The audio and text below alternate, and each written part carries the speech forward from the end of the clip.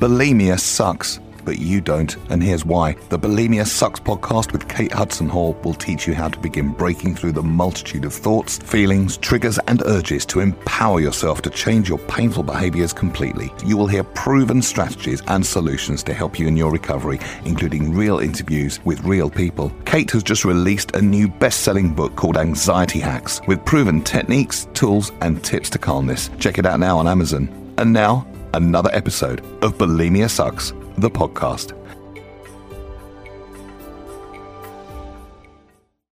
Hello, my name is Kate Hudson Hall, and thank you for listening to Bulimia Sucks, because it does. So these are real stories from people who are suffering or have suffered an eating disorder. And it's a platform for people to share relatable, uplifting, and inspiring conversations based on bulimia and anorexia and other eating disorders, and their victories and their challenges. So episodes will include their personal stories of where they are now and their difficult journeys and their steps taken into recovering from their eating disorder. Now, our guest today is Megan, and she's joining us today to share how she has lived with mental illness for over a decade now, having been diagnosed with depression and binge eating disorder. Recovery from binge eating disorder is very different from other forms of eating disorders, as it was only diagnosed in 2013. But Megan will go on and tell us more about that. So Megan is a goal-setting, barrier-breaking, purpose-pursuing force of passionate energy. She's a certified life coach, therapeutic arts coach, and fierce mental health advocate. She helps others who have experienced mental health challenges reconnect with their authentic self so they can rock their goals. Negative self-taught and fear are the most common causes stopping us from going after our big, scary, amazing goals.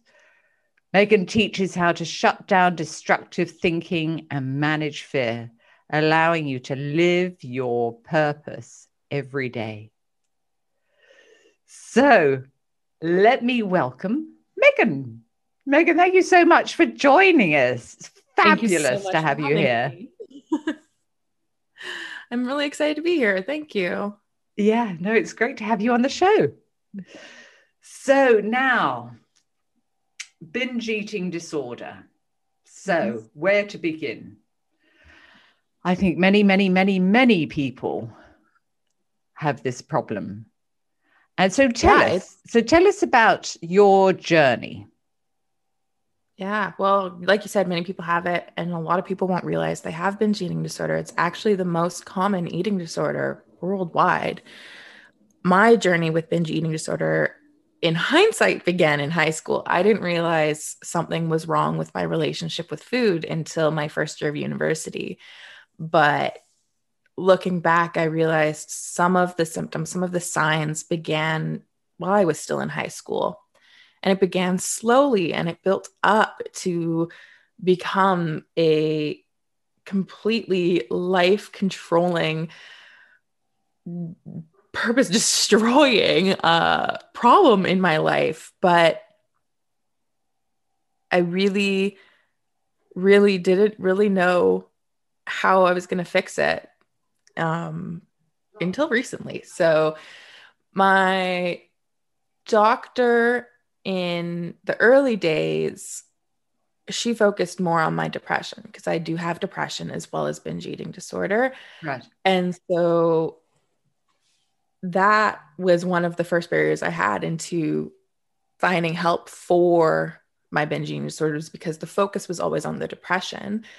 On top of that, back when I first went to her and said, I think I have an eating disorder, binge eating disorder wasn't even a diagnosable thing, because it wasn't in the DSM-5 or the DSM-4, I think it would have been then, which is the diagnostic tool that our healthcare teams around the world use to diagnose mental health conditions. Right.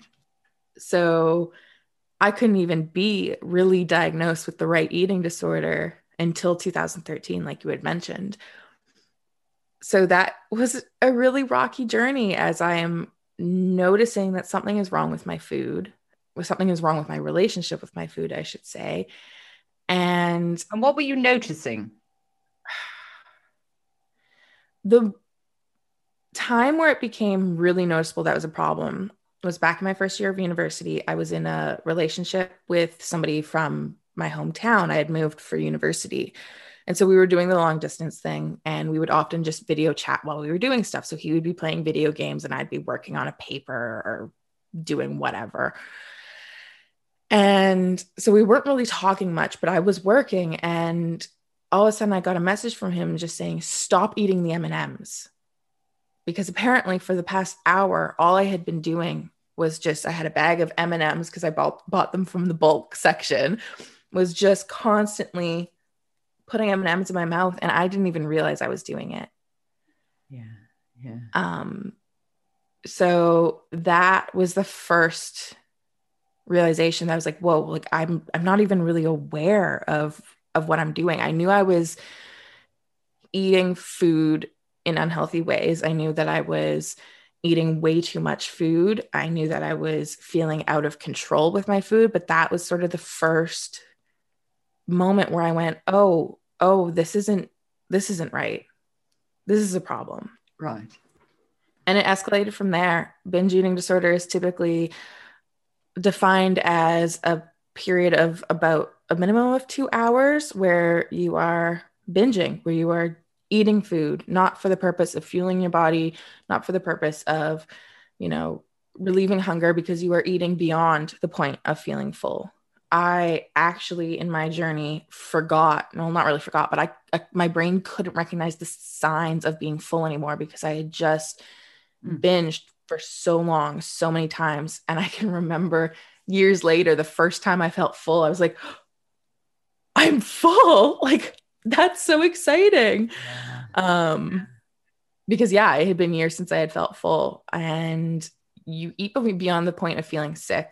Like, there were so many times where I felt so sick because I was eating so much. And I'm not binging on vegetables. I'm eating cake. I'm eating cookies. I'm eating chocolate. I'm eating sugar. So you're not giving your body good foods. You're giving your body foods to numb with. Yeah. And I would feel so sick because I'm eating these foods and I still couldn't stop eating them. Yeah. And so oftentimes my binging episodes, it was like I would black out during them, and I would kind of just wake up the next morning and see the garbage of what I had eaten, like the food wrappers around my apartment. And you don't remember? I didn't really. I mean, I knew I binged. I just didn't remember like the details. I didn't remember what was going on. I just kind of black out during them. And I would just feel so much guilt and shame afterwards and try to clean up all the evidence and go about my day and try to make it be different today. And then sure enough, again, around 4 or 5, sometimes 3, 2, 1 in the afternoon, I'd binge again. So it's not a pretty journey, as no eating disorder is a pretty journey, let's be honest. And it's not easy, and it's really full of shame and guilt. And it's awful. It's not something I would wish on anybody. And I think so many people have it. Like you said, they don't know that they have it. They know that they can't control what they're eating. But it's about addressing, the reasons, isn't it? About why you're reaching out for the food. I know I'm not hungry for this food, so what feelings am I trying to change? That's what I advise my clients. One of the first bits of, how to start tackling and trying to get into recovery with my binge eating disorder that I got from my favorite counselor. To this day, he is still my favorite counselor I've ever had. Was, okay, I was very much more aware of my binge eating disorder at this point. I had started doing research. I was starting to talk about my mental illness a lot more.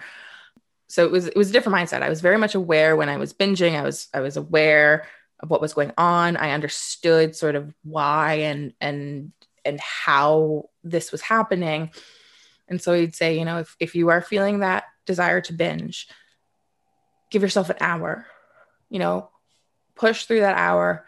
If you can make it to the hour, you can, you know, it's kind of a decision, you know, can you keep going, or, you know, you tried. And just, he was really focused on letting go of the guilt and shame that came with it. So he said, if you reach the hour and you can't, let go of that guilt, essentially. Like you're okay. Like it's not the best thing. Like, it's not like he's giving me permission to have an eating disorder, but it was essentially like giving me permission to binge without guilt, because I tried that first step. Like I went through an hour of really sort of making sure I was making a conscious decision. And it sounds so counterintuitive when I talk it out loud sometimes, but it was really powerful to just have made a conscious decision on whether or not I was going to go. Because I didn't stock up on binge food. I would have to go shopping every time I binge, and I would be buying 50, 60, 70, sometimes $100 worth of food in a night, and I would eat it all that night. So it was that, just making that conscious decision of, okay, yes, I'm going to go get food, but I'm not going to feel guilt and shame about it, was the first step of really making progress towards recovery for me. That was the first, like, oh, okay, just like give myself the acceptance and understanding and patience and love to get through this, and give myself the permission to do what I need to do in this moment to survive. Yes. So you saw a number of different therapists then. Then what happened? Interestingly, it's all tied to my move. So I was working with him for a while. I can't remember why we ended our like therapy relationship. I think I was in a much better place, not really fully healed, but I felt more in control. Sometimes I like to just pretend like I was doing so much better and I'd be fine. And yes, we don't need to work together anymore. It was probably more like I had, you know, run out of money on my healthcare and was just couldn't afford therapy anymore. Yeah. Eventually, not long after that, a few months after that, I ended up moving across the country for a job. And that move sort of gave me a chance to like reset my life. It was like hitting a reset button, because everything had changed. You know, my location changed. I was no longer with, you know, my friends or family. I only knew one person in Toronto when I moved there. And it was a brand new job and a brand new environment. And that kind of put me in my first place of recovery. It wasn't perfect. There were still a lot of lingering side effects from the binge eating disorder. So because you're eating copious amounts of sugar and carbohydrates, those foods are very addictive. Yeah. So even though it was this weird point where I'm like, I know this isn't a binge, but I'm also eating really bad foods because I was addicted to them, essentially. I couldn't sort of stop myself from going for like the chocolate or the sugar candies, but I was very much aware that this wasn't the same sort of behavior as my binge eating disorder. So I considered myself in a place of recovery. It wasn't perfect. My eating choices, my eating habits were not good. But mental health wise, eating disorder wise, I was in a better place. Yeah. And so that was around 2017 where I was like, I think this is recovery. I'm going to say this is recovery. And I got to be in that spot for a couple years. But then in 2019, I had a really, really bad year, to the point where I would do 2020 over again before I would do 2019 over again. That's how bad it was. Oh my God. And I relapsed. I relapsed in the fall of 2019, and I relapsed hard. And so I had to sort of ask for help again in a different city with different doctors.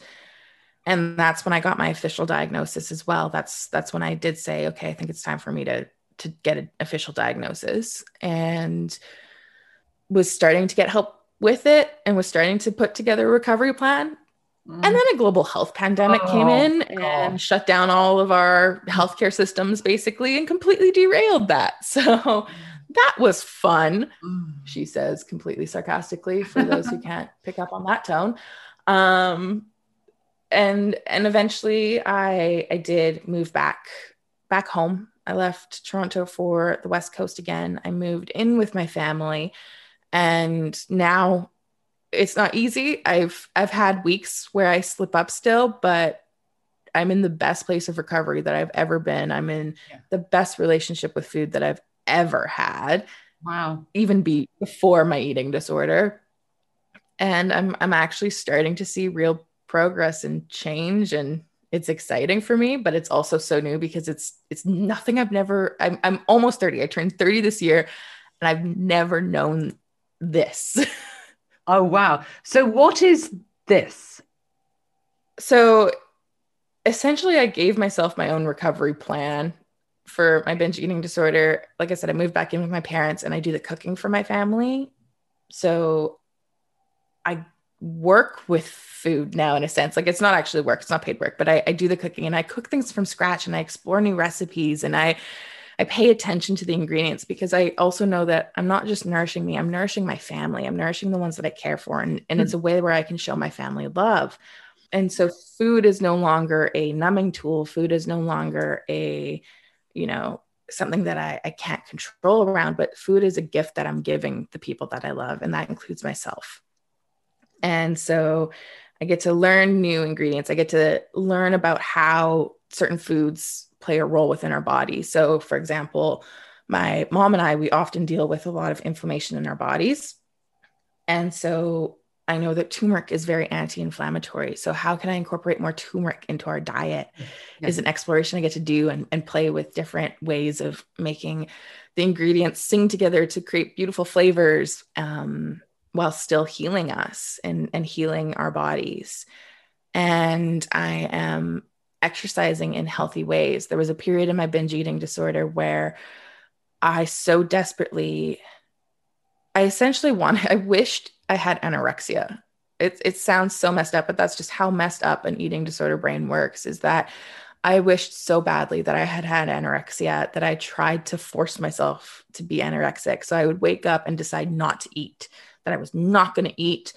And I would go and I would work out lots. I would go to the gym. Of course, come 4 or 5 o'clock, I'd break and I'd binge. It was a very dangerous cycle to be in for a period there.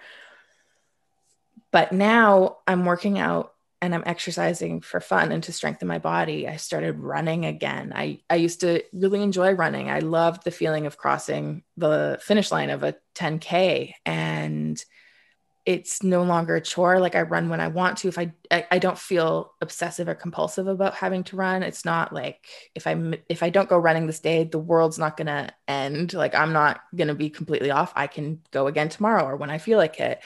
I went for my first hike since my relapse just on Monday, and it felt incredible. It was a journey. I was battling my mind so much on that hike. There were so many times where my what I like to call my inner saboteur was telling me that I can't do this, that my body cannot make it up this mountain, that I don't belong on this mountain, I'm too fat to be on this mountain. Other people are judging me. I'm breathing heavily, and they think that, what is like, I was, pardon me? All of those negative thoughts. All of those negative thoughts, all of those lies that my inner saboteur was telling myself. And so to get to the top of that mountain and see, I live in a beautiful area, and we had a gorgeous view of the lake and the town. And it felt so good to be eating better, to be in a respectful and loving and nourishing relationship with food, to be moving my body for fun and for joy, and not because I'm desperately trying to lose weight. And to actually accomplish these things, to see progress in my running, to make it to the top of the mountain.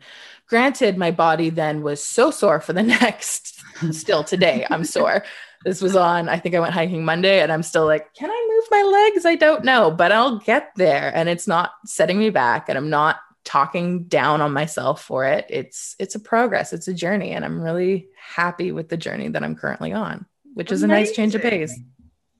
Amazing. What about the urges to binge? They still come. Right. And what do you do about that?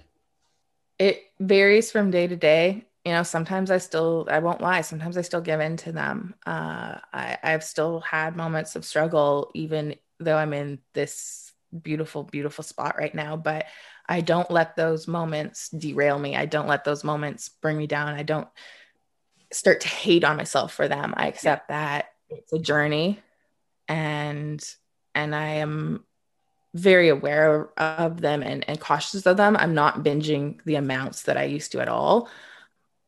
You know, sometimes it's okay. I'll try, like Easter was really hard for me because I love mini eggs and Cadbury cream eggs. Love them. They were, when Easter would come around, it was just purple garbage all over my apartment from the mini eggs. And I, you know, once in a while, I would just buy 1 or 2 Cadbury cream eggs and try to satisfy that binge urge with just that. And then there was this really beautiful moment where I was watching TV with my parents, and my mom was just like absentmindedly going like, oh, I could go for some cake right now. And I, without even realizing that I was saying it with such like a dead, like almost scary tone, was just like, I could go for some mini eggs. And her light bulb went off. She said, oh my God, I forgot that you struggle with mini eggs. And because I do the cooking, I do the grocery shopping for the most part for the family. Right. And she said, I forgot that that's a problem for you. I will do the grocery shopping until Easter's over.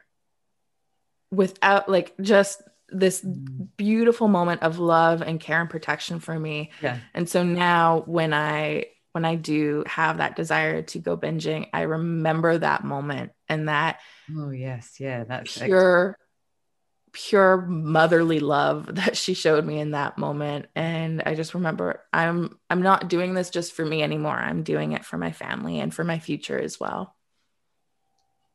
Yeah.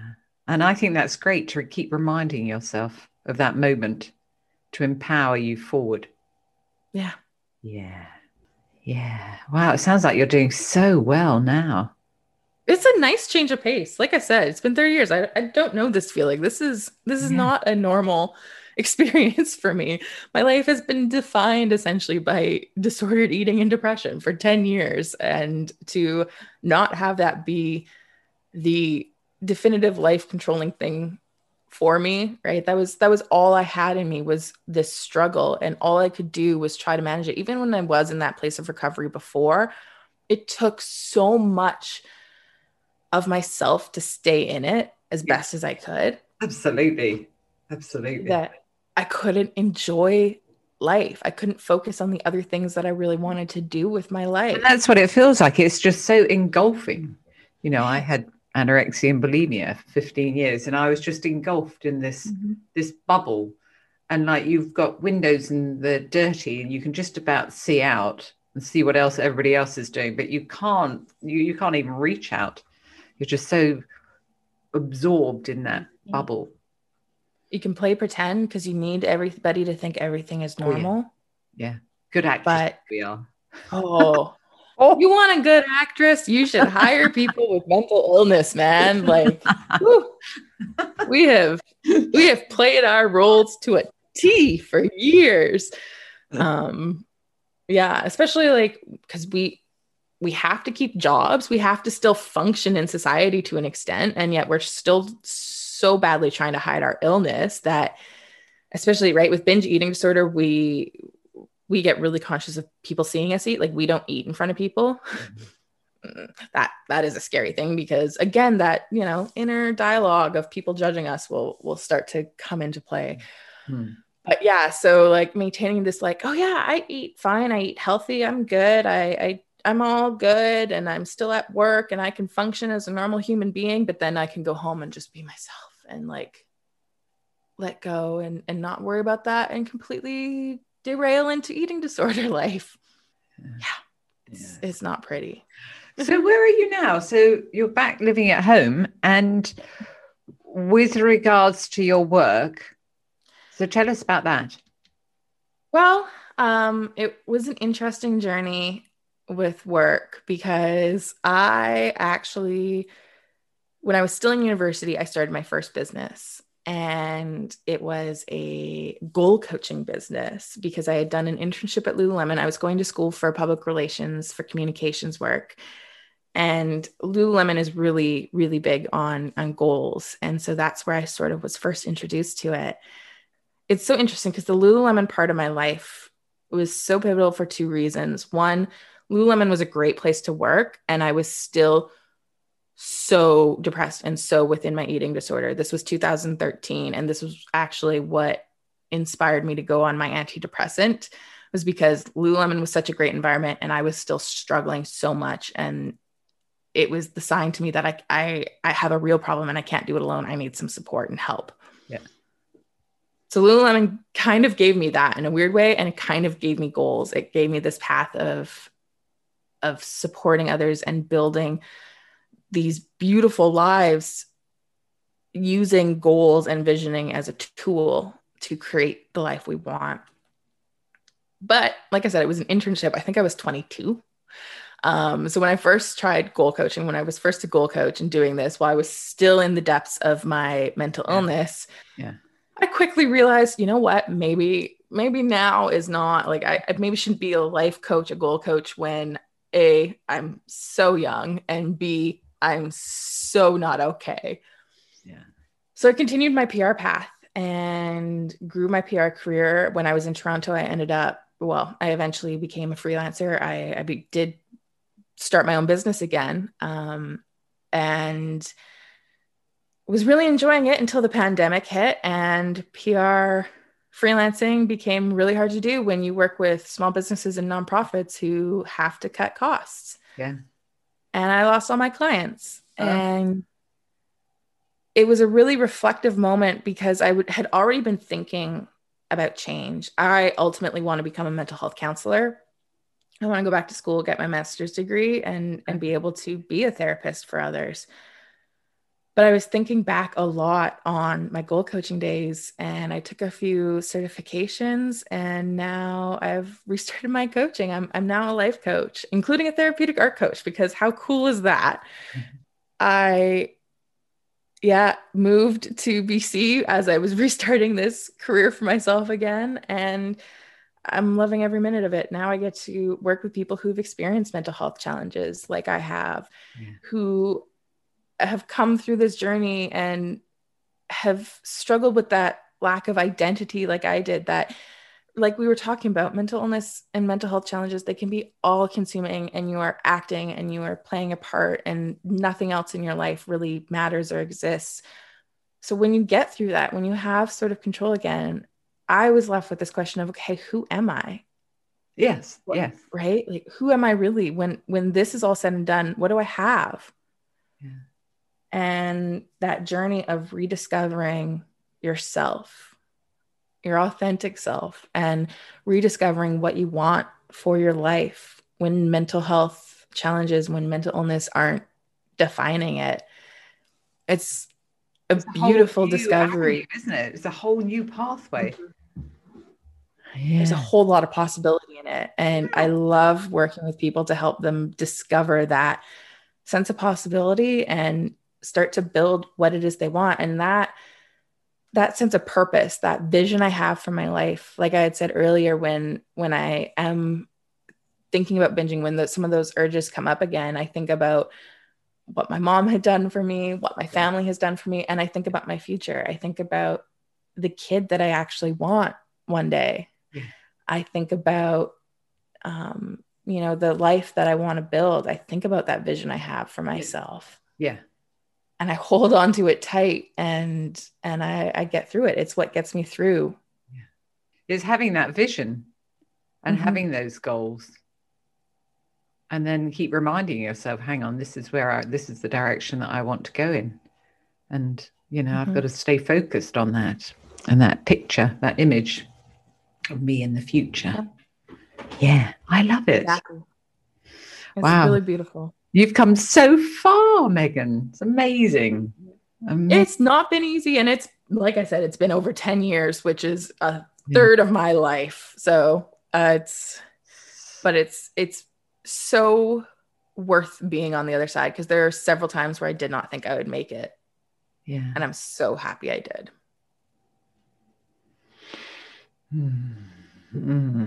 So where can people find you, Megan? Yeah, so I am known as the Sequoia Life in the digital internet space. My website's thesequoialife.com. But the best place to find me and connect with me is the Sequoia Fam Jam community I have built over on Facebook. We are there. We exist to support one another in our goals and living in our purpose. We also have a book club, which is really awesome. We have 1-hour group coaching sessions once a month that are really fun. And that is... So that's all online? All online, all on Facebook. Yeah. Oh, gosh. Well, Megan, thank you so much for joining us. Pleasure. And I'm excited about your future. Thank you. I am too. Yes. Yeah, I love it. Oh, well, thank you. That's really kind of you for joining us and sharing your journey. Thank you for having me. And thank you for your platform, because honestly, if we aren't talking about mental health challenges, if we aren't talking about eating disorders, nothing is going to change. Absolutely. Yeah. That's, this is what we've got to do. We've got to get out there, get people talking about it, spread the word to make those changes. Okay, good. So that's all for today's episode of Bulimia Sucks. And thanks for listening, and join us again on the next episode of Bulimia Sucks, and make sure you subscribe to the podcast on Apple iTunes so you never miss an episode. Plus, if you haven't already heard about it, check out my book, Bulimia Sucks, on Amazon, and learn many different techniques to help you to begin to break through your painful bulimic behaviors. And if you like the book, it'd be great if you left a review. And just before we go, show some love to your favorite podcast by leaving us a review on Apple Podcasts. And make sure you come and join our Facebook page, Bulimia Sucks, if you haven't already. And come and talk with us. And it would be great to hear from you. So thanks for joining. And I look forward to speaking to you in the next episode. Bulimia sucks, but you don't. Kate has just released a new best-selling book called Anxiety Hacks with proven techniques, tools, and tips to calmness. Check it out now on Amazon.